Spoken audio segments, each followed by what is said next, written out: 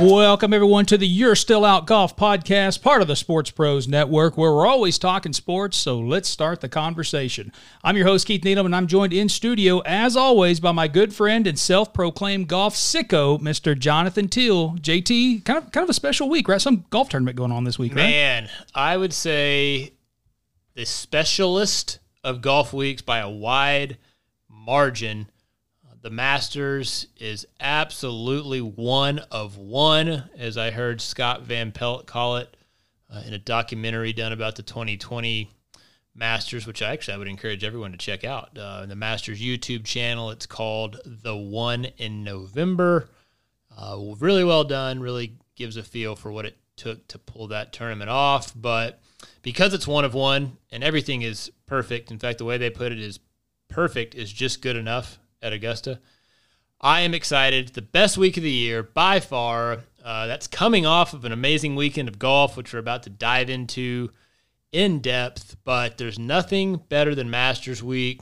Now, I think ahead of even the giving love to our sponsor, we do want to tell folks early on here that this is not going to be a Masters preview pod. I think it's fair of you not to tease our listeners. I think that's fair. Leading into telling folks how much we love our primary sponsor, tell them how they're going to get their Masters preview pod out of the You're Still Out Golf podcast, my friend. Oh, glad to. So J-Teal and I will be at Chalk on Tuesday afternoon from 1 p.m. to 3 p.m., and that's Central Time, J-Teal. So I've been on Pacific Time for the last week. Central Daylight Time, CDT, now that we've transitioned over to Daylight Savings Time. Right. Proceed, go ahead. 1 p.m. to 3 p.m. Come out, say hello to J-Teal and I. We'll be doing a live remote there of the YSO podcast, and we'll also be drawing golfers out of the hopper, right? So you come up to us, say hello, draw a name out of the hat. If your golfer wins the Masters, you will be winning a fantastic Callaway Maverick driver. I think it's valued at $500. It's a hot one. It is a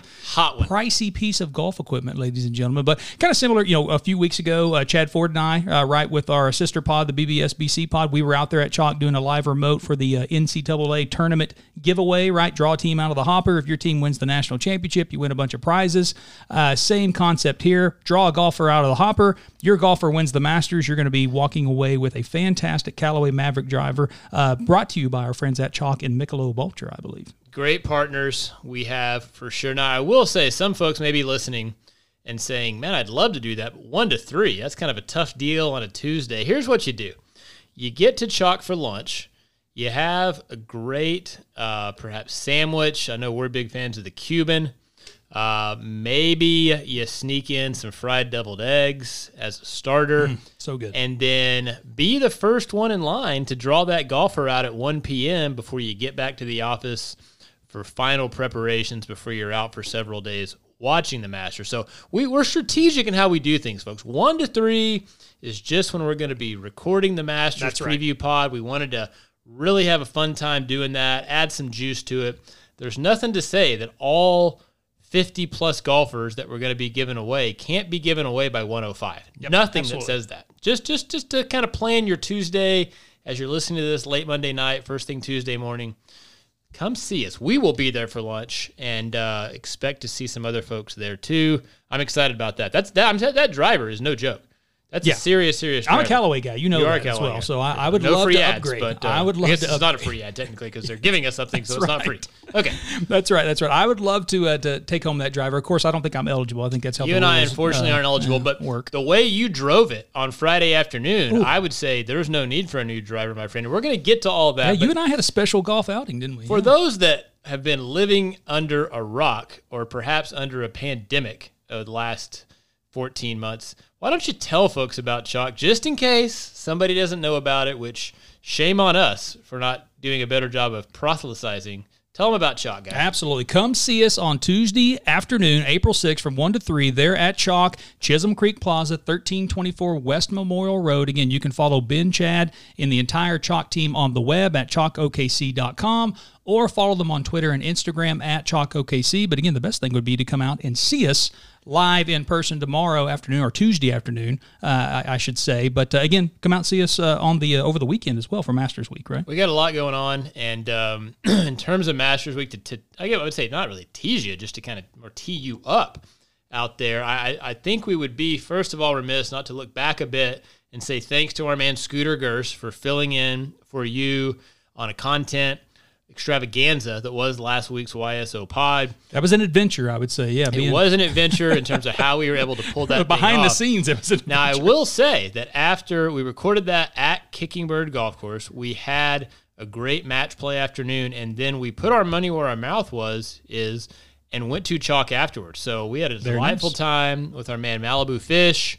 We had Dragon come out. We had Nolo was not able to make it, unfortunately. After these are all real people too. Another disappointing loss, unfortunately. And then our man Colin Dubois, the Frenchie as he's known, just a nice gathering, celebrating Cody and Colin's victory over myself, unfortunately, and Nolan. We continue to not get it done, just flat out. But anyway, neither here nor there. We put our money where our mouth is. We handed in our scorecards.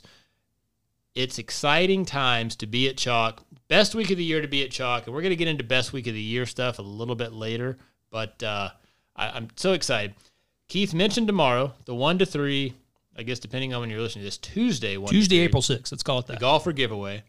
We also are going to be there on Saturday for a live remote, so to speak, where we're actually going to encourage folks to come on the pod for 5 or 10 minutes, tell us their Masters memories, who they got for the win, who's going to top 10, all sorts of fun stuff like that.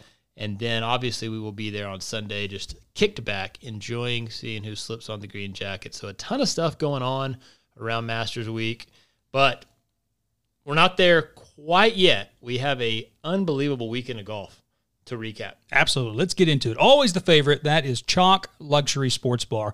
Well, as you mentioned, an incredible weekend of golf. And really, we could start with about 5 different stories that came from the weekend of golf, J-Teal. But let's start on the PGA Tour. Valero, Texas Open. Some guy named Jordan Spieth won this thing. You might have heard of him, right? I mean, here's the deal out there, everybody. I was bound and determined that we were going to lead a podcast with women's golf. It's like first major of the year, the A&E Inspiration. The I would say arguably even in its infancy here, the best amateur event in the women's game, the Augusta National Women's Amateur. We were teed up for a female weekend recap. And lo and behold, the only possible things that could have bumped it from the number 1 spot on the pod agenda, Tiger Woods, who we haven't heard anything from, and Jordan Spieth winning a golf tournament and doing so in impressive fashion. I mean, this guy has rocketed up the odds for the Masters. He's rocketing up the world rankings. He gets it done in San Antonio. He'd been building to this, wouldn't you say, over the last 6 weeks? We've been talking about him for the last month, definitely. People love this guy. We love him, but we're really not sure why we love him. It's very interesting, but I would say he played some serious golf down in San Antonio, held off a fan favorite in Charlie Hoffman. But, I mean, Jordan Spieth, just electric stuff. Yeah, he shoots a 66 on Sunday as well. So it wasn't a fluke, right? It wasn't like he backdoored his way into the tournament and let everybody else kind of fall apart. He went out there and took it. He and Hoffman were kind of dueling there down the last few holes, and so it was kind of fun to watch. You thought that Hoffman might make it interesting there, but Spieth, whenever we thought that he might get a little bit shaky there on the last couple of holes, had an interesting decision-making there on the 18th hole, but was able to kind of bail himself out there, I think he made par, right? That's all he needed to do, and that was enough, and then Hoffman wasn't able to kind of pull off a spectacular shot there. His drive went far right off the tee and tried to hit a 3-wood up there and hit a decent shot, but kind of really needed to hold out the chip shot to really have a chance. Wasn't able to do that, but yeah, it was fun to watch. It was a blast to watch, and I got to watch darn near the entirety of it yesterday afternoon, and Spieth is somebody who, when he's playing poorly, he's really fun to watch. When he's playing well, besides the big cat, I'm not sure who I'd rather watch play golf. Because, again, you think about it like a DJ, right? Oh, he's the number 1 player in the world. As weird as this is to say, watching DJ play golf is boring. Yeah, because when he's on, he's hitting it straight down the middle, 340. He's hitting it on the green, 2-putting, rolling in the regular birdie, birdieing every par 5. Very boring golf. You look up and he shot 66.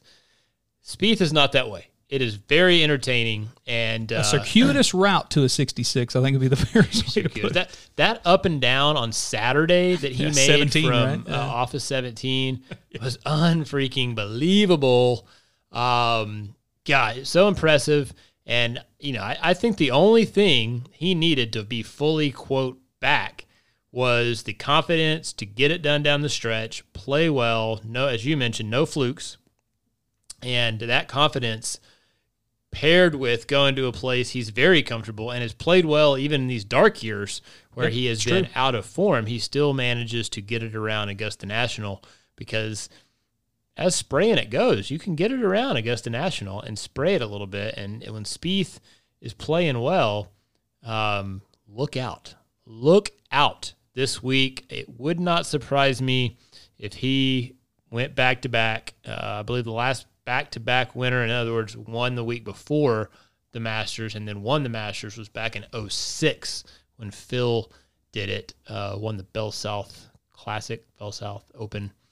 That used to be held the week before the Masters. But I was unbelievably excited about the Masters and have been probably since the last Masters, the final putt dropped. Spieth winning the week before the Masters has thrown this thing into a fever pitch, in my opinion. And we mentioned the man he held off, yeah, is a Master staple as well for playing well in the first round. And that's the man, the dude. In fact, I tweeted it out. What's better than the dude versus the golden boy going at it on the back nine? That was tremendous stuff. Tell me about Charlie Hoffman, what you saw out of him. I will say, for those who may have not caught last week's pod, Scooter picked Spieth to win. You guys were spot on, yeah.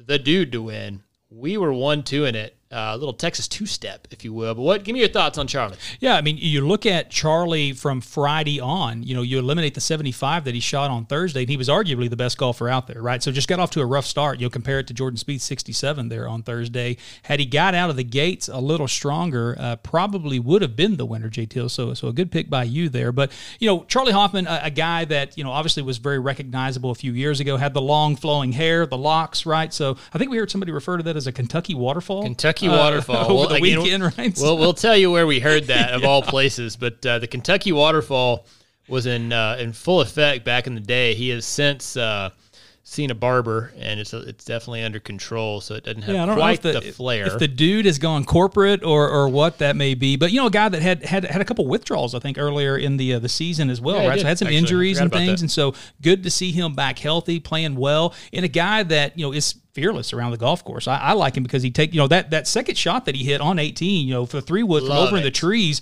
I mean, he wasn't messing around. He's like, I'm going for it, right? And he was down 2 strokes, so maybe it made it a little bit easier to have to go for it. But I think he has that attitude all the time on the course. He's talk about fun to watch play. I mean, not at Spieth levels, but he is somebody that you don't think about. Like the game that he plays, he is fearless.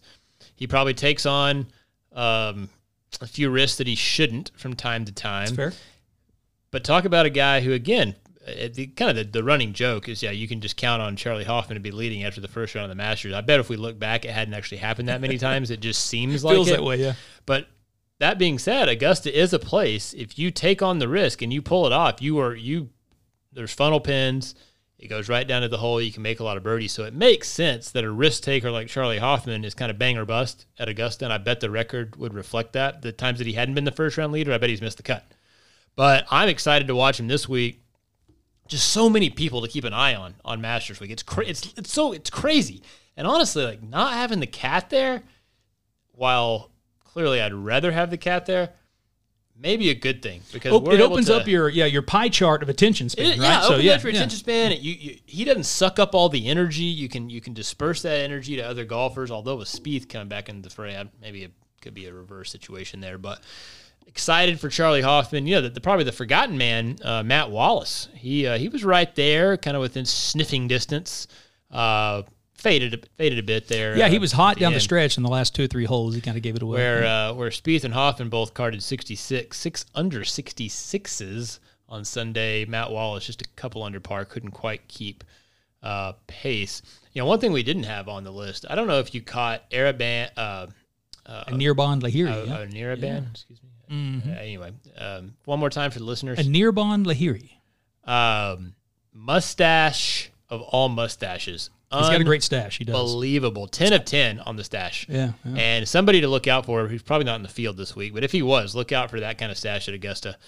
A few Indian-born golfers that are out there on tour as well. So not a lot of those guys, but he's kind of representing and doing a great job. A name that you hear from time to time. You do, right? and it's funny. Yeah. The No Laying Up boys tell a great story where they call him Airbnb because they can't pronounce his first name, and they shouted, "Hey, Airbnb!" And he hollered back from across the fence like, "Not till July, my friend." And they're like, "What? What does that mean?"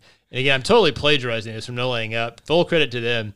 But I guess they maybe saw him a year later or a few tournaments later. They started to be more well known. And they asked him like, "What did you mean by that?" He's like, "Well, you said Airbnb, and I didn't have an Airbnb booked for any of my tournaments until July. Not till July, my friend." So it's like a running joke on. And somehow my son has started. I said that to my son on something silly, and now he started saying, "Not till July, my friend." So there you go, guys. Little inside scoop on the tour. Great mustache, but got to give it up to Spieth. And, I think the thing we talk about a lot on this pod, and unfortunately it didn't play all that well, but amateurs getting to play in professional events, local boy did not make good. Keith, take us through the amateurs that flamed out early, only got a couple rounds in when it came to TPC San Antonio. Yeah, I like to always tie in some local ties if we can. Ricky Fowler, Abe Answer, right? So they both did okay, right? 5 under, 4 under, respectively, tied for 17th and 23. We were hoping Ricky might pull through with a win, right? Because he probably needed it to get into the Masters field. He won't be there, but First of course, major he's going to miss. 41 straight majors he had played in until this. His 10, 11 years, something like that. I saw that stat. Pretty wild there. But of course, from an amateur standpoint, we're talking about Oklahoma State's Austin Eckroat. Most notably there, a 77-72 wasn't enough to make the cut for Austin there. I had a couple other amateurs in the field as well, Mac Mesner and Sam Bennett as well. I think Bennett is a guy that we've heard before, heard that name. A&M product, I believe. Yeah, A&M, there you go, kind of a local tie-in as well. Local, I guess regionally in that regard, 80-72 for him, and then Mesner. We probably still think of him as the Big 12. That's where we're thinking. Yeah, the Halcyon days, right? So, but Mesner with a 77-74. So no amateurs made the cut here, but obviously leading into Masters week, there's always amateurs talk as well. And I think there's only going to be 3 amateurs in the field this week for the Masters, which again we'll save that, right? So we're not going to get too deep into that. Deep dive. So, that's Tuesday, right. 2 special hours Tuesday pod. Yeah. Deep dive on all things Masters. So we're gonna wet your whistle. Don't you worry. But again, for the tournament that I thought would be in the 3-hole of stuff we're going to talk about this week to be so captivating and so exciting, good for the folks down in San Antonio having some more bang for the buck. The Valero folks getting the most out of their sponsorship. Anytime Spieth wins, you're a winner. Everybody's a winner. Everybody loves Spieth. Yeah, it'd be interesting to see the TV ratings for it. I haven't seen those numbers come out yet, but I bet it was highly watched, right? So it's April, we're there. The Easter Sunday, you're kind of coming off the Hammond, deviled egg hangover kind of thing in the afternoon. You wake up, golf's on. I think that probably did show well. But golf kept going, actually, after the Texas Open because West Coast. We were headed out west, yeah. We had the first major of the year. Keith, take us out to Rancho Mirage. Oh, Rancho Mirage, Mission Hills Country Club, the ANA Inspiration, the first major event of the year on the LPGA Tour, on any of the tours, I guess, if you think about it in that regard, right? Patty Tavatanakit is the name there. Tavatanakit, UCLA product. Played golf at UCLA. I think she was ranked right around 100th in the world. But she breaks through, wins her first major at 18 under, holds off an absolutely incredible Sunday run from Lydia Ko. She was 10 under. Fire. 59 watch was in play there for a minute. 59 watch was in play. I thought it was going to happen. She was 9 under through 11 holes. Through 11 holes. You're right on the money. And, speaking of high, I didn't realize this. It was 97 degrees. I saw it was near 100, yeah. And that's kind of in the desert part, right? Palm Springs, Rancho Mirage, yeah. And they all had on those like sleeves, and I would have thought it was low 70s or something. But I guess those ladies really take some protection seriously because it was 97. You wouldn't catch me in sleeves. Maybe that's something I need to try out because they were certainly lighting the course on fire. Tavatanakit, I believe she was 6 under. If it weren't for Lydia Ko, she would have ran away with this thing, ran and hide, if you will. But tournament record, I believe it was, from Lydia Ko, 62 yesterday to at least make it interesting. Yeah, and Lydia won it, 5 years ago, I think, 2016? She did. Yeah. Youngest player to ever win back-to-back majors at the tender age of 17. We thought it was going to be kind of she comes from behind, shows her resurgence or resurrection, if you will, as the topical issue of the day would have been, along with Spieth coming out of his abyss to come back and win. But again, got to go Patty T, as I think I should call her, because I'm not the pronunciation expert that you are. But Thailand golfer, probably the third best Thai golfer out there. Somebody who just oozes your Tunikarn sisters, oozes right? both cool and kind of just killer vibes at the same time. That look she had going with the aviators. It was a sharp look. I was jumped in the pond afterwards too, right? That's kind of the tradition Poppy's out Pond there. Yeah. Out in Rancho Mirage, and I bet at that point, 98 degrees in that long sleeve, she was probably couldn't wait to get in that sucker. But what a great event! Found out for the first time, I guess ANA is actually an airline. Turns out, who knew? Japanese airline. No free ads, but it's in the name, so we have to say it. And then let's talk about Americans, because, as we all know, women's golf is fairly dominated by internationals, specifically Asian internationals, although Lydia Ko is Australian, right? New Zealand. Okay. I believe. Had a very diverse leaderboard, but we always like to talk about American golfers. Let's take us there, Keith. Who was our top American finisher? I believe it's somebody we're fairly familiar with. Yeah, Nelly Korda, right, tied for third there at 11 under with a slew of other golfers as well. But she was the top American finisher there. Five-way tie for third. Four-way tie. Yeah, I think there. And then 10 under par, you have a few other recognizable names there. Jinyo Ko, NB Park, and then Allie Ewing, another American as well. Megan Kang was up there. Danielle Kang was a few shots back, tied for, or I think she finished a solo 13th at 8 under par. But no, you mentioned it. I mean, Danielle Kang played a good week, and she kind of got me off the hot seat because I picked Danielle Kang to win. Scooter picked Nelly. I mean, Callie, come on, Scooter. Let's have some pride. But anyway, that's neither here nor there. Danielle Kang was not playing well the first 2 rounds. Barely made the cut, and had a nice weekend to make me look like I kind of know what I'm doing. 13th alone at 8 under par. Just a great tournament. The ladies golf, I was more excited. I mean, Spieth had me on a high, but I was still like, let's get I did not want that to go. It was nice because that finished, 5 o'clock Central Time, and then you just rolled right into this. Yeah, I did not want it was nice. the Valero to go to a playoff because I was ready to start watching the ladies get after it, even though at the time, I think Tava Tanaka opened up after an eagle on 2. She had a 6-shot lead after she finished her second hole of the day. It ends up being a 2-shot victory. And so Lydia Ko, I'm telling you, she put on the afterburners. She was rolling it in from everywhere, holing out. It was great stuff. But yeah, great first major of the year. It delivered 100% with some great play. We really didn't have anybody that was a huge flame out, at least that we follow fairly closely. All the names that we would root for and really enjoyed. Maybe outside of Madeline Sackstrom, we've talked about her quite a bit on the pod. She did miss the cut, unfortunately, but great weekend for women's golf. That actually, again, we're kind of going somewhat reverse chronological order here, perhaps, but the amateurs. Tell us about the amateurs. Yeah, absolutely. Let's, I guess we should go ahead and go back east now. Let's go to Augusta. J-Teal. Take us to Augusta, and you might say, wait a second, Augusta, that's this coming week. Mm-hmm. No. For those of you who aren't familiar, we had a little amateur event that's become a huge amateur event for the women. Augusta National Women's Amateur. Impressive performance all around, some local folks. But give us the rundown, Mr. Needham. Well, you mentioned Lydia Ko being a 17-year-old breakout phenom as well. We may have our sights set on another one here. Japanese player Tsubasa Kajitani was the winner of I think the second or third Augusta National Women's AM, right? So because I'm trying to think, right? Because COVID took one from us, so this is the third year, but only the second event that they had to play it. She holds off Wake Forest Emilia Migliaccio in the playoff. They only went to one hole, right? So they both finished at 1 over par. They played 18 again there at Augusta National.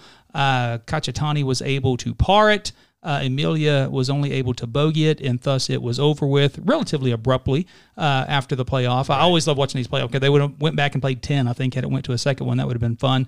But impressive performance there. And she was kind of further back the leaderboard as the start of the day and kind of, shot a good score and then kind of watched others around her or ahead of her kind of fall back and 1 under. She was one of the first ones to post that score, and it held up to get her into the playoff, and that was enough to win it. So, an impressive performance by a young woman. Again, 17 years old. It's just crazy. It is wild. At watching on the women's game how young they break onto the scene, man. It's wild. It is wild. And another 17-year-old that is the number 1 ranked women's amateur Rose in the world, Rose Zhang, seemed to be fairly in control of this tournament from the jump.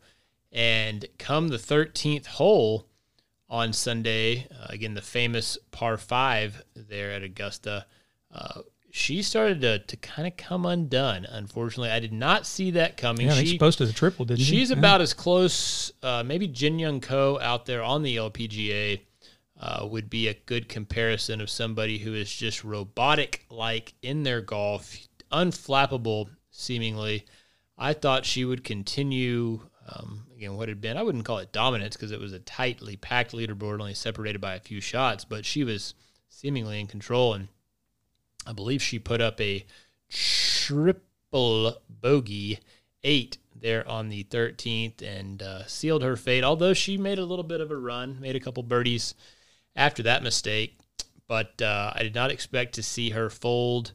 Again, that's Rose Zhang. She won the U.S. Women's Amateur a summer ago. She is committed to go USC? to Stanford. Stanford, okay. Next fall, 2 falls. It's hard to keep up. Who knows if she'll actually ever show up on campus. I could see her going ahead and turning professional. But nothing to be taken away from Tsubasa. She played very well, steered it into the house, and, just one playoff hole. Emilia, tough second shot. You can see the nerves there. She flared one out to the right and left herself a literally impossible up and down. Having to chip over the bunker. There was no way. I mean, it's not happening. It was over when she hit it over there. But fun to see a playoff, and we're pointing at the 18th hole. We've got the 18th hole up here looking at it. It's like that was not the place to leave yourself. But I think local ties, talk about playing well on Saturday in this case. One of our favorites. Best score of the day, right? Cowgirl Golf showing out and showing strongly. Tell us a little bit about Maya Stark. Yeah, Maya Stark shoots a 3 under 69 on Saturday, which was the best round of the day, and she just barely made the cut, right? You remember she was on a 5-way tie? 5-for-1 playoff at on 7 Thursday evening to get into the 30-player cut. To even be able to play at Augusta on Saturday. Reminder from last week's pod, first 2 rounds of the ANWA held at Champions Retreat golf course there in Augusta. Then the top 30 were able to play on Saturday after a practice round on Friday at Augusta National. She makes birdie on the first playoff hole of the kind of the cut decider to get in to Saturday's final round, and then goes out and moves up the leaderboard, obviously from 30th all the way up to a tie for 10th with a 3 under par 69. Brilliant golf. She's been playing brilliant golf for several months. Yes. Just somebody to watch, continue to watch, because we've been talking about her quite a bit. And heck, we might have said Maya Stark's name on this podcast more than we've said Tiger Woods over the last 3 months, which is tells you all you need to know about how well she's been playing. And impressive stuff. We're looking forward to hopefully seeing her in person once we get to NCAA time, regional time, and not the only local person in the field. Unfortunately, it didn't go quite as well for the other two. Let's start with the bad news. Obviously, Isabella Fierro, yes, missed the cut, unfortunately. Did not make it to Saturday. But Boomer Sooner, Caitlin Milligan, local Norman girl. Yeah, Norman girl. Tie for 19th. So well done, making the cut. Struggled Hutch on Sunday. Excuse me, I keep wanting to say Sunday. Yeah, it's weird. Yeah, having the finishes final round on Saturday. Saturday. Yeah, it is. But a 4-over par 76 that actually probably dropped her a touch down the leaderboard. But good to see 2 of the 3 state school girls. What a tremendous experience, though. Yeah. Unbelievable. And that was one of the best things about the ANWA is getting to see these ladies and how they play Augusta National versus the professional men, who are the only ones we typically get to see play Augusta National. Scott and I talked about that being our main thing that we were excited about to watch, and that certainly played out. You know, seeing most of the field having to turn the 13th hole into a true 3-shot par 5, where most of the guys have, if they hit a bad drive, they're hitting 5-iron in. Bryson had 123 yards in one day during the Masters in November. So totally different ball game and very fun to watch, and super, super excited to see another young 17-year-old star in the making in Tsubasa Kajitani. Ooh, I think I nailed it. Yeah, you got it. Get it done. Close with an impressive getting it into the house performance, and I'm already ready for this event next year. It's a lot of fun. I think the next step is, when is a professional women's golf event going to happen at Augusta National? I think that's the next step in the proceedings. Hopefully we see that. Maybe a fall event. You know, fall is kind of a time at Augusta where the club's in good shape, yet there's nothing there, so maybe we have that to look forward to. Can't see enough golf. Well, probably can, but we want to see more golf at Augusta National. We want to see more high-level ladies golf. That would be one way to do it. But let's stick with the amateurs, Keith.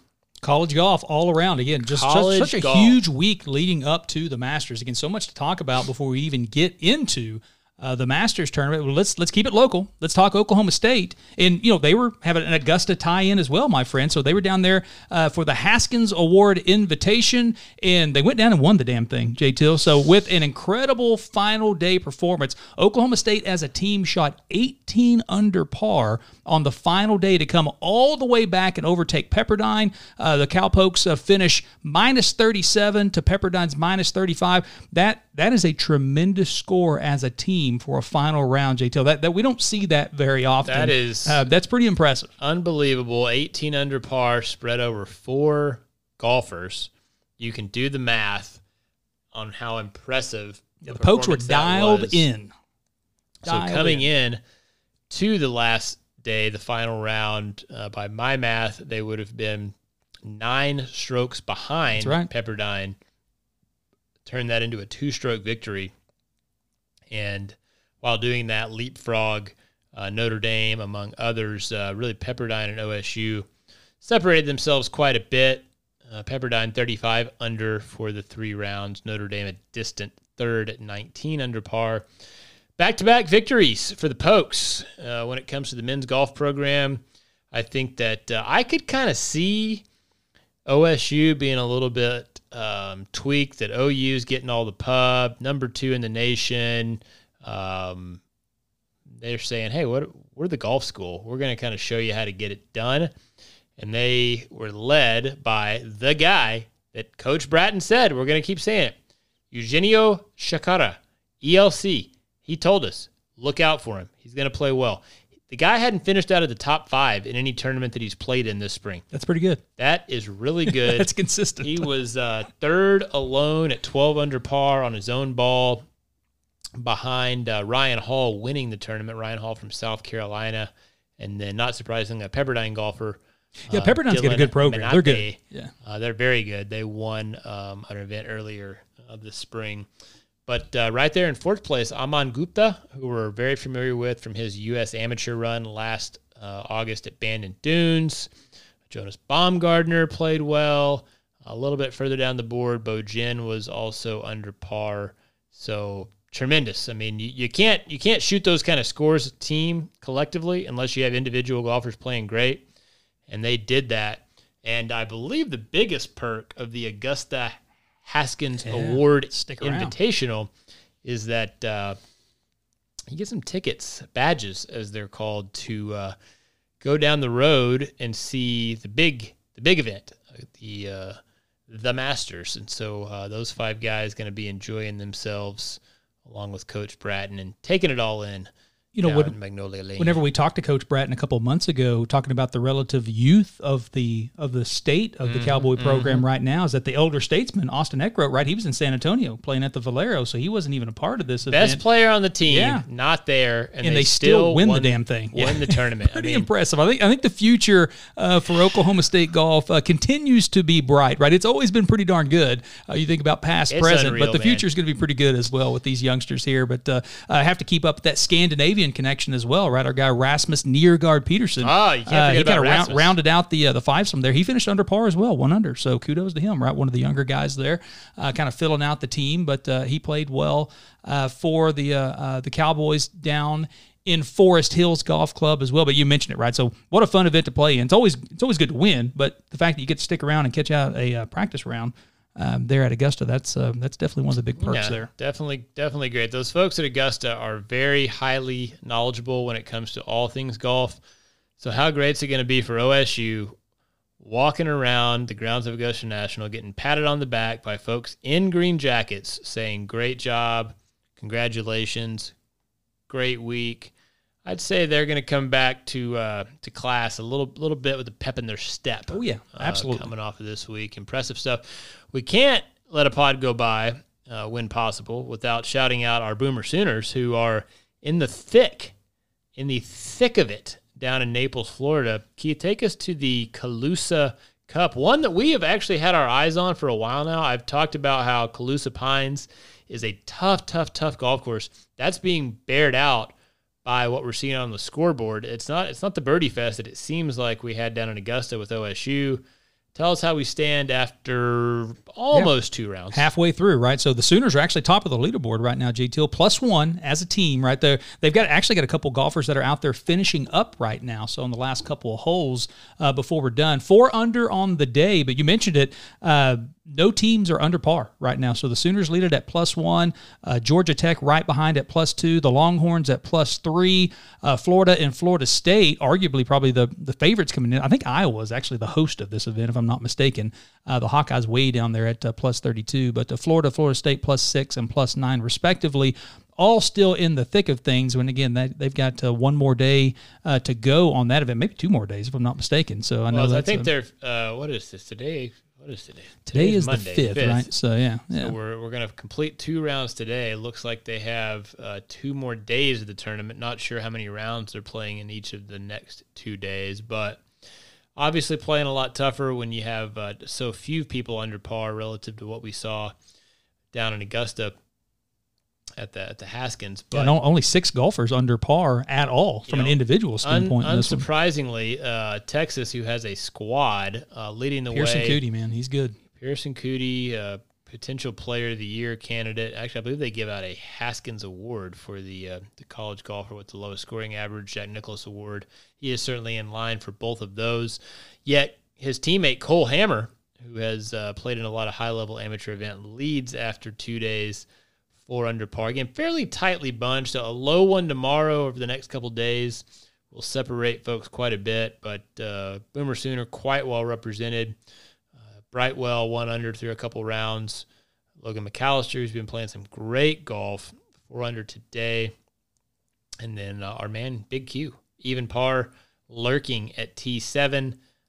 Just, again, such high-level golf being played by the state schools. It's fun to watch, and we're spoiled. There's no doubt about it. It's not like this everywhere else. And I think that we're hoping to get even more spoiled when these folks take the fairly short hop up to Hutchinson, Kansas, to play in the Big 12 championship at Prairie Dunes, and a little bit of Scotland in the land of Oz.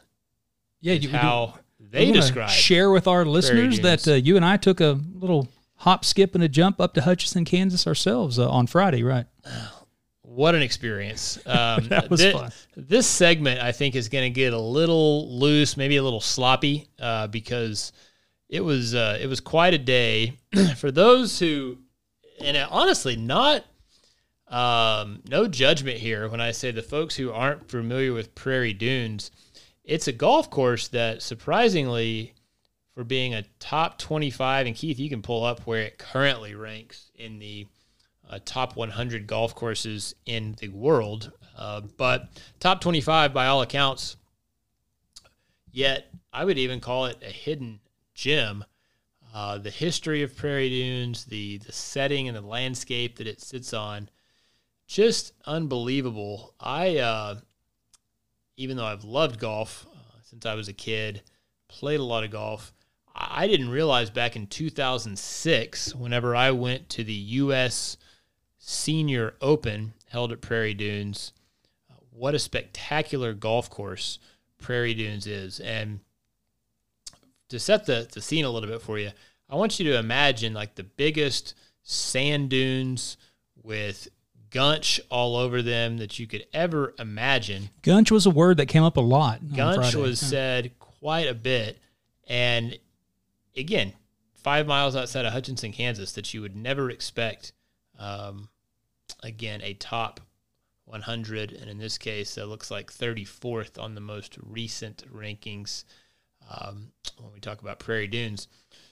Very, very lucky to have a great business partner. I will say that 34th ranking, though, just to give our listeners a little bit of perspective on that, J-Teal, it's a couple slots behind Riviera at 33rd in Wingfoot, which is obviously a course that most of our listeners will recognize, and then a couple spots ahead of Tara Iti, which has come up on this podcast on a couple of occasions about being one of the most scenic and crazy golf courses, as well as Seminole Golf Course as well, where the Walker Cup's going to be held there. The Walker Cup will be. So it's world class. We're talking about one of the best golf courses in the world. It is literally one of the best golf courses in the world. Tremendous experience. Again, was about to go there with our man Brad, who was kind enough to be our host, tour us around the place, both on the golf course and the very, I think, laid back vibe of their clubhouse and their membership. I had high expectations going in because whether it be Ryan Hibble, OU men's golf coach, Alan Bratton, OSU men's golf coach, Jeff Wagner, our man out at Boiling Springs, all saying if they had one round left, where would they play it? And it was going to be Prairie Dunes. That speaks to how great this place was. So the expectations were high. And despite some, I think most would say horrid, most of our friends would probably say unplayable conditions that we experienced, expectations were exceeded, had the best day, most fun day of golf that I've probably ever had, but certainly is in the top 5. Keith, being somebody who, member at Twin Hills, another Perry Maxwell gym, give me your impressions of Prairie Dunes. What did you like? It probably is where it ends because there's probably not much we didn't like outside of the win. But just give me your sense. Give the folks a sense of what you experienced out at PD. Yeah, absolutely loved it. And you mentioned, member at Twin Hills. I've played Southern Hills, been fortunate enough to play that on multiple occasions here over the last couple of years with our guy DK up in Tulsa.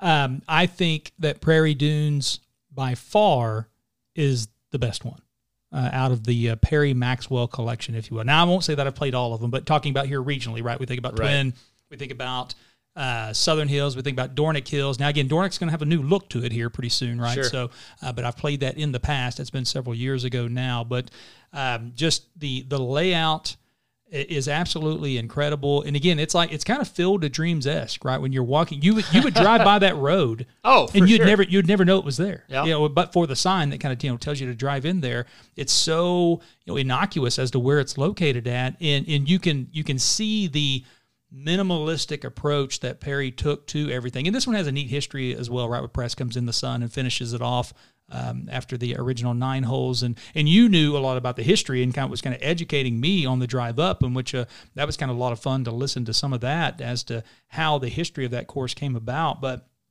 to be one of the top 30 golf courses in the world, there wasn't an ounce of pretension in that place. Nope. It was as welcoming and just, hey guys, yeah, come on in, go this way, bathrooms this way, restrooms this way. We had a bite to eat afterward. The food was absolutely incredible. They're working on the clubhouse, right? So they sound like we were about a week early right. To kind of get having that ready for the Big 12 championship coming up a little bit later on this month, which you and I will talk about a little bit more. But I loved every moment of it. Again, would have preferred it to be a little less windy. Let's talk about the wind. I don't think the thing is, folks who are from Oklahoma, when we hear other folks talk about wind, we kind of scoff and say, you really don't know what wind is all about. This is coming from two born and bred Okies who have played golf in a ton of wind-fueled days. I still have nightmares of that Roman nose excursion I had back in October. Oh, bar none for me, windiest day on the golf course I have ever had. It was so windy on, I believe it was 12T, which is an elevated tee. Don't get me wrong. So we're getting the jet stream, if you will, elevated tee. I almost fell over when I was waggling the golf club. I had to give Keith my hat. I had to, it's huge disrespect to Perry Maxwell. I had to have my hat on backwards for a decent part of the round because it was going to fly off frontwards. That didn't even work on 12T. I had to literally give Keith my hat so that it wouldn't blow off backwards or forwards or sideways while I was teeing off on 12. Just unreal, the win that day. Yet, honestly, again, while I would have preferred it to be calm and perfect, what an experience to see how that place plays when in the wind. And that's not, I think for Prairie Dunes, that's probably not that crazy of a wind day. I mean, I think it's on the high end, but I think they experience those fairly regularly. But yeah, the wind was absolutely crazy. I think that the layout, you mentioned the layout itself, but then also the topography of the course. I mean, you just would not, when you say I'm going to Kansas to play golf, this is not what you're envisioning. No, you expect flat as a pancake. Flat as a pancake. Yeah. If I said I was going to Ireland to play golf, you'd picture something different, and that is what Prairie Dunes is like. I'm going to have to ask you, put you on the spot here. We have no notes for Fairway Files. We just have Prairie Dunes, right? So we're doing this still fresh in our minds. What favorite hole? Got to ask you that. And then I have to ask you the thing that you'll remember most. Could be one and the same, but favorite hole at Prairie Dunes. Give us a little bit of a description of what that hole looks like, feels like, and then again, favorite moment that you'll remember most. I think it's 15, the shoot. Right, and we were playing from the blues, ladies and gentlemen, which is not the tips, right? But about we were 6,500 yards to the blues, so no slouch. But for that hole, we backed up and played the gold tees, the championship tees, just to get the full effect. And if our listeners aren't aware, you can get out there and Google it, right? The shoot, the 15th hole at Prairie Dunes. It's a par 3 going uphill. It was 200 yards. I think it was playing about 190 when we were playing it yesterday or Friday. It looks so menacing and so narrow because there are cottonwood trees that kind of line the entire fairway box. And so it looks like it's really not in reality, right? You have space to hit the ball. You have a lot of space. But the way they're even shaped, like somehow the trees, the cottonwoods on the right bend into the left. The cottonwoods on the left bend into the right. It looks so tight. Yeah. And it's like, there's no way I'm going to hit a golf ball through this. And I hit a hybrid 3, and I hit it really, really well. Honestly, it was super difficult to get balls to stick on the green because of the wind, and the greens were really, really fast. And so I kind of rolled off the back edge. I think I ended up making bogey if I'm not mistaken. But I hit a decent shot, and it is a super intimidating tee shot. There's no doubt about it. But it's very cool from a scenic view standpoint. Very I like cool. That. Yeah. Very cool look. It's a hole that if you know it's coming, you're like, okay, well, what hole are we on? Okay, 2 more holes. 2 more holes till we get to the shoot. And the thing is, almost every hole was a memorable hole, and the shoot is definitely the most memorable of them. So take us now, this could be on that day, it could be the course in general, but give me kind of the most memorable thing from the experience. I got to toot my own horn here a little bit, J-Teal. Please do. I played really well. You did play really well. We mentioned earlier that you do not need a new driver because your driver was dialed. That was one of my better rounds in quite some time, despite the conditions. But I guess we would have to say the first tee box.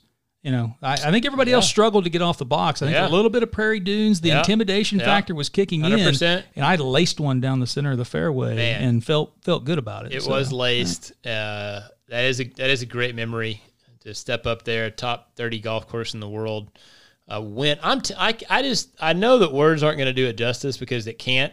Like if you were standing there on the first tee, to give you an example, my tee ball So again, very hard to paint a picture with words here, but the first hole is a dog leg left, a gentle dog leg that goes to the left, a right to left ball shape, which again you have, which is great. Yep. But the wind to right to left golf hole, wind, when I say hard off the left, oh yeah, it was like Lieutenant Dan at the top of the boat screaming at the hurricane level wind. I hit my tee ball dead straight down the middle. It ended up on the 8th fairway, which is the adjacent hole. Yep, hard right. Hard right. I mean, this thing took off like, Tom Cruise banking right. Woo! It was gone. Luckily, it was so far right that I found it. So when Keith says that he hit a grade A tee ball, it wasn't just the, it's kind of wide open. I'm going to hit it out there. I hit it well. I mean, it was against all odds in some cases. In normal conditions, that was probably a snap hook, but it worked out on that. Yeah, it set the tone for the day. The confidence that, yes, it probably would have, the way that it held the wind. Almost jarred one out of the bunker, right? On the, I think number 4, right? No doubt. And I think everybody should know. Keith just beat the socks out of me straight up. I'm not going to mention, honestly, Keith's score or my score. You guys can go out there and probably find it online somehow. But Keith beat me straight up, absolute shellacking. I lost a sleeve plus of golf balls, which is, kind of wild. A lot of gunch out there, man. There's a lot of gunch. Now, I found more balls than I lost, but... It's true. Yeah, you can go out there and make a living finding Pro Vs out in the gunch, man. You can definitely do that. Prairie Dunes, man. If you can somehow beg, borrow, cajole, write a letter, do whatever you need to do to find a host, and there are many that would take you out there. I would highly recommend it because, again, just as you said, laid back, welcoming atmosphere that you don't normally find at a top 30 golf course in the world, and just within 3.5 hours of Oklahoma City, you feel like you're in a different world. And I know I've said that about like Boiling Springs. Like, I can't believe that's there. Yep. I mean, as awesome as I feel about Boiling Springs, this place is Boiling Springs, like turned up to an 11 when it comes to the topography. Would I want to, certainly in those winds, maybe any wind, would I want to play Prairie Dunes every day? Maybe not. I think it would kind of beat you up. But Boiling Springs is a place that has a lot of that same feel. Like, I can't believe this is here. Amazing topography. It's so much fun. It was fun. Even though we didn't score well, it was so much fun to do it. Mm-hmm. And that's the best, I think, endorsement you can give of a golf course is regardless of how you play, you had a great time. And that's Prairie Dunes, 100%. Yeah. And whenever we got there, we thought we were a little crazy when we were out there on the driving range, an hour before, 45 minutes before our tee time. Mm-hmm. You thought, man, I can't imagine that anybody's going to be out here crazy enough to play. There was people out there. I mean, there was a lot of people out there playing, right? They're like, hey, look, this is just part of the deal. And that's what a lot of the guys afterwards, the members, when we were having dinner, afterwards saying, hey, at least you guys, you get the full effect. Full experience. Right? So, I mean, this is what happens up here. And, people can go back and check the weather records for that day, J-Teal. It was 25 to 30 consistently with gust up to 45. Whenever the gust would come around, it would move you. Your feet, it would push you. Well, the ball, you'd mark your ball on the green at times. A lot of oscillation on the green. You'd mark your ball on the green, you'd pick up your coin, you kind of step back to line it up again, and the ball would start rolling away. Yep. I mean, it was that level of wind. There's a couple of putts to where we kind of raced around there to mark the ball because we didn't know if it was going to stay where it was at. So we're obviously we're in full gush mode here, but it was well deserved. It's a bucket list thing, and kudos to you. Special thanks to you and our guy Brad for making that happen because that's a bucket list item. So and you think about it, it's kind of crazy to think. It's like I don't know if I hope that we do, but if we never get a chance to play that course again, that was absolutely incredible. So it was awesome. So because it's not one of those things that you probably get to do on a weekly basis, and so I certainly appreciate it. From that standpoint, Perry but Maxwell, it was a lot of fun. I mean, it just goes to show you that Perry Maxwell was an absolute genius working. This course was being built from 35 to 37. Yeah. Opens in 37. Again, it opens with 9 holes. It's now 18. But the original 9 holes are some of the best holes on the property, and he was working with literally mules, horses, and what we would now think of as kind of, I don't know, this kind of like scraper bucket thing. Yeah, had some of the equipment out there, right? Yeah. And to have that be built during, the height of the Depression at a time where, budgets were non-existent, where equipment was very rudimentary, and to see what he did out there. And then later on, I didn't think we ever heard the year that the second 9, which again is interesting to take a bit of an aside here from a history standpoint. The original 9 holes are intermingled with the new 9 holes, the second 9 holes. It's not like, okay, here's the first 9 on this side. Yeah, they didn't move across the road and build the other 9. Yeah, yeah. Beautifully routed. You would never know what 9 are the original 9 and what 9 are the, quote, new 9 if you just went out there and had no clue about that. It's kind of cool to see that original 9-hole list, to see that, okay, you went 1, 2, but really then number 6 was number 3 at the time. And then, you kind of went 7, 8, 9, and then you hopped over here, 10, 17, 18 was the original 9. You'd never know that based on the way it's beautifully routed. And again, total gush fest, but well worthy of one. And I told Brad that I hope he likes us and we got on well, because I think it's not going to be long before we say, hey man, you that's right. When can we come back? Like putting the cup of milk out for the stray cat, right? We're going to come back around at this point. Now we did offer up. We're going to bring him down to Oklahoma City at some point. Oh right? yeah, we're going to do the reciprocal. Get him at Twin. Yeah, because that's the thing. Again, we'll go gushing on some other golf courses. Twin Hills is, talk about hidden gems. I guess you wouldn't say hidden because everybody sees it. They just don't know what they're looking at when they drive down 35. Twin Hills is an unbelievable piece of property. Perry Maxwell did an amazing job with that golf course. I think with the right, we'll call it restoration and a little bit of a few changes, I think it could, as Dornick is about to experience a restoration with Tom Doak doing that, Perry Maxwell just got it right every single time, and Twin Hills is an absolute treat, and I think Brad will be impressed. Different experience because you didn't have sand dunes, but the topography at Twin Hills is awesome to play on. Honestly, Twin is probably a harder walk than Prairie is. Yeah, it was crazy. Right? We were talking about the front 9, walking the front 9 at Prairie Dunes coming off there. It was like, hey, man, that went by really fast. And like, I still feel, pretty good despite the wind kind of beating us up. Now, I think that started to kick in on the back 9 to where it had beat us up a little bit to where 17, we were dragging in. We're straight into a consistent 30, gusting to 40. I mean, on the 17 is like a par plow stuck to your butt. 17 is a short par 5. By par 5 standards, it's like 472. Yeah, I think 482. The tees we played at were 472. I hit. And I'm a short hitter, but, I mean, come on. I hit a good driver, a good 4-wood, a good 5-iron, and was short of the green, like kind of chipping a little 6-iron, right? So it was tough. It was we earned our we actually had the Cubano there at the men's grill. Delicious. Always have the soup when you go to a nice club. I can say the Manhattan chowder was delicious. Which I learned a valuable lesson that day, right? Manhattan has the tomato side, right? Whereas New England clam chowder is the cream-based, right? Exactly. Wow. Exactly. The educational there as well. The clam chowder, lovely setup, lovely people. They actually did know what a club special was, which is not guaranteed when you leave the state of Oklahoma, and not many folks realize that you get even as close as Texas, and people look at you like you're an alien when you say, can you make a club special? So they had that on point. So, I mean, I could literally say it checked every box. Every single box.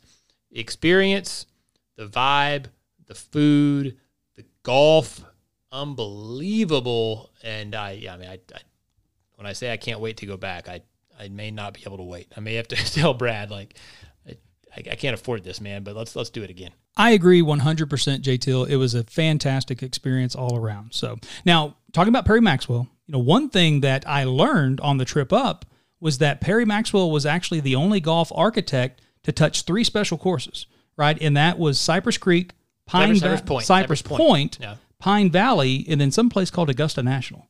You might have heard of it. You are absolutely correct. Way to be paying attention to our history lesson on the way up. Alistair McKenzie, probably the most famous golf architect of all time. Definitely heard that name. Because he was the main designer of Augusta National. Kind of had Perry Maxwell be his American Midwest associate, right? kind of thing. And yes, he did work on Cypress, Augusta National, and Pine Valley. Generally, in every list, you see the top 3 golf courses in the entire world. And so you may not have known, but Perry Maxwell put his hands on Augusta National. We're going there next, Keith. We're going there. It's Masters Week. I'm excited. What all do we have on tap? I guess, first of all, I would say, what are you most excited about for Masters Week? Let's go there. I'm excited to see how the scenery, it's crazy to think that it's only been 2 years, right, since we had a Masters in April, right? So it hasn't been that long, but to see what it looks like comparatively to what we saw in November, right? Yeah. You think about the azaleas. You always think about the color contrast there with the pinks and the yellows and the whites contrasting with the green. It's just one of the most scenic and gorgeous places on earth. So I'm excited to see that. We're going to have some patrons back, J-Teal. I don't know how many just yet. Roars. To hear the roars on the back nine on the weekend is going to be a lot of fun as well. So I just the emotion, right? The senses that it kind of fills up. Whoever wins is whoever wins, right? I'm going to enjoy it no matter what. But what that kind of brings on the weekend is going to be a lot of fun. Yeah, I would agree with the patrons and the roars. I'm excited about that. And just in a general perspective, seeing the golf holes. And again, it's only been 6 months since the Masters was played. We got to see it on Saturday watching the ANWA, yet to see that ceremonial tee shot on Thursday morning, to see the early scores being posted as the first tee times go off, to catch your first glimpse of Amen Corner, guys hitting tee shots to the famous 12th hole. There's just a magical aura about Augusta National, and I'm also excited because a lot of the changes they're making, the positive things they're doing between Lee Elder joining Jack and Gary to hit that opening tee shot, first African-American, first black man to play at the Masters 1975. I think that Augusta, while they're going to do it on their own time, they're going to do it of their own volition. They're looking to make positive changes to make the Masters about what we all love, which is an amazing golf experience, but to use that power for a little bit of good in the world. And I think that a lot of folks get excited about the Masters for a lot of reasons, and that just adds to it. Definitely calm before the storm. We are ready to rock, and let's reiterate the things we're doing this week that are special Masters focused. Give us the rundown, my friend. That's right. So Tuesday, April 6th, let's start with that. 1 p.m. to 3 p.m., you and I are going to be doing a live remote at Chalk, right? Golfer giveaway. Come out, get your draw your golfer out of the hopper. Your golfer wins the tournament. You're going to be walking away with a Callaway Maverick driver from our friends at Chalk and Michelob Ultra, valued at $500. So a nice piece of golf equipment. Mm-hmm. And then you and I are also going to be out there on Saturday afternoon, 2 o'clock. Again, we're hoping to have kind of a fast pace, get a lot of people out there enjoying the festivities. Grilled pimento cheese sandwiches will be on deck. That's Saturday, April 10th. Now famous azalea cocktail will be flowing. We want to get as many folks stopping by, jumping on the pod, giving a prediction, talking a little Masters. We're not going to make you famous, but we're going to make you feel good. Now, you and I will be out there on Sunday as well, but Sunday we're locked in. We're watching the tournament. No podcasting going on. So. We got to focus. Come say hello and hang out on Saturday. Sunday, leave us alone, right? I'm joking. That's a joke. Semi-leave us alone. Right. Even the Masters has 4 minutes of commercials an hour. You can talk to us during the commercials. But, yeah, we're going to be dialed in on Sunday afternoon. And actually, we haven't gotten to announce the winner of our Masters giveaway from our scorecard. Be doing giveaway. That tomorrow or Tuesday, April 6th. Right? Announcing the winner of live remote. We do know who that is, but we are going to wait till the Masters. I think that's what 6 days, 5 days before. That should be plenty of time, right? Anybody that went and played golf and went and turned in a scorecard is going to be watching it. Now they're going to be watching it in style. Now before we sign off, probably the biggest way you can actually get super involved in Masters Week, at least with us, is over at the Nephew Pod. Dirty Birdies. That's right. Tell them about our man Scooter Gersh, right? The YSO Dirty Birdies contest there on DraftKings. Scott, he's going all out this week, ladies and gentlemen. 75 participants are going to be available, and we have to fill it, right? So if we don't fill it, it goes away. It's a bold move, Cotton. Tell your friends. So I think we'll fill it, right? So I know we got up to 50, I think, a couple weeks ago. We kind of dialed it back for WGC Match Play. That's kind of a weird format. We're going in hard. It's a major, people. You know you're going to be watching. Why not have a little skin in the game? And you might get a little jingle in your pocket as well. Get some jingle in your pocket. At a minimum, you'll have some golfers to root for, which is always fun to have somebody that I've made my picks. Now we're going to save. We're going to save that. Yeah. Now before again, we got to make sure folks know how to actually get involved. Where can they find the link to be able to sign up for this week's Dirty Birdies contest? Good stuff. Several places. Good stuff. FantasySportsPros.com. And remember, that's pros with an E, Prose. Scroll all the way down to the bottom of the website. You'll see our weekly picks segment in there. And the link to join it there on DraftKings is right there at the top. It kind of looks like an embedded spreadsheet, if you will. But the link is right there. Click on that. It'll take you directly to DraftKings. Log in, sign up, $5 to enter, and then, again, you win. You're going to be winning a lot of money for 75 people in the field. When you're in. On top of that, we're going to plug at YSO Golf on Twitter. That is our golf Twitter account. We will always retweet the link for the Dirty Birdies for that particular week. On top of that, I want to tell folks that we've started, and I think we're 2 editions into something I'm not calling a newsletter, because everybody has a newsletter. You do a good job. Nobody needs another newsletter. Perhaps a periodical, if you will. Not exactly sure exactly what it's going to be called yet. If you want to be on that email list, again, follow at YSO Golf. Hit me with a DM. Those are open. Would be happy to add you to that list.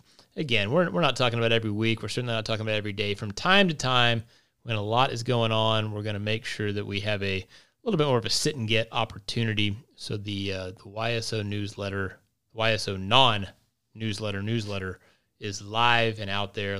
Let me know if you want on at YSO Golf in addition to all the normal golf musings. Absolutely, my friend. Well, as always, I appreciate you riding shotgun with me here in studio, and I look forward to doing it again tomorrow, and I look forward to doing it again on Saturday, and we'll be doing it again next week, recapping the Masters. It's going to be a busy week, my friend, and I'm sure it will fly by, so let's take a couple moments throughout the week to stop and smell the azaleas, so let's not forget about that. Oh, nicely done. Absolutely. You didn't even have that written down. I did not, so I was on the fly. So we're getting better at this, people. So, and while this will wrap it up for this episode, ladies and gentlemen, remember that the conversation does not end here. To keep it going and to keep up with everything we're doing over at the Sports Pros Network, check us out at FantasySportsPros.com or on Twitter at sports_pros. And remember, that is pros with an E, Prose. Take care, everyone. We'll talk to you tomorrow. And as always, get out there and enjoy the walk.